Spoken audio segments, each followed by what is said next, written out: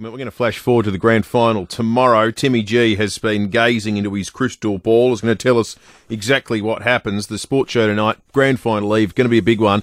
North Point overstocked with late model used cars ready for immediate delivery. It is the North Point way. Morning to you, Timmy.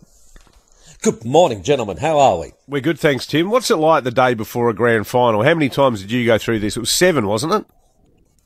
I played in 9, yeah. 9. 1-7. But, so it's probably the most nervous and long week of your existence, because if you're fit and healthy, you're just waiting for the day. So it's just a real... And the closer you get, the more nerves you get about you. The one thing I found solace was just getting together as a team, and then once you're amongst your teammates, you felt a lot more, confident about what you're about to do. So, yeah.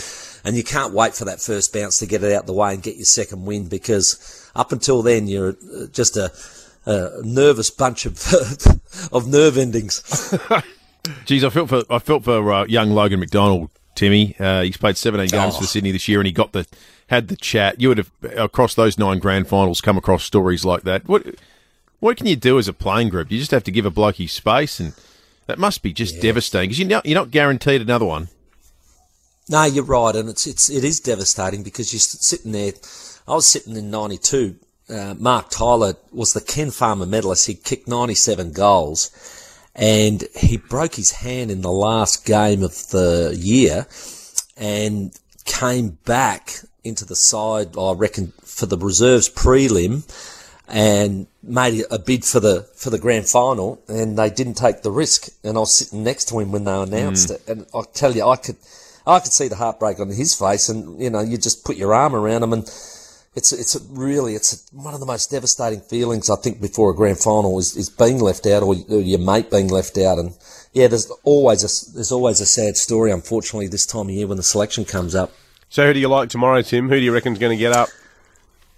Oh, look, I'm going to be unpredictable and say Sydney. I think that, there might be, they just do it tough. They don't let you get too far ahead, and then they're always in the race. And I think that, fittingly, I think the first goal will be kicked by Buddy Franklin. I think that'll get the party started. Don't worry about that. And then Robbie Williams can entertain us halfway.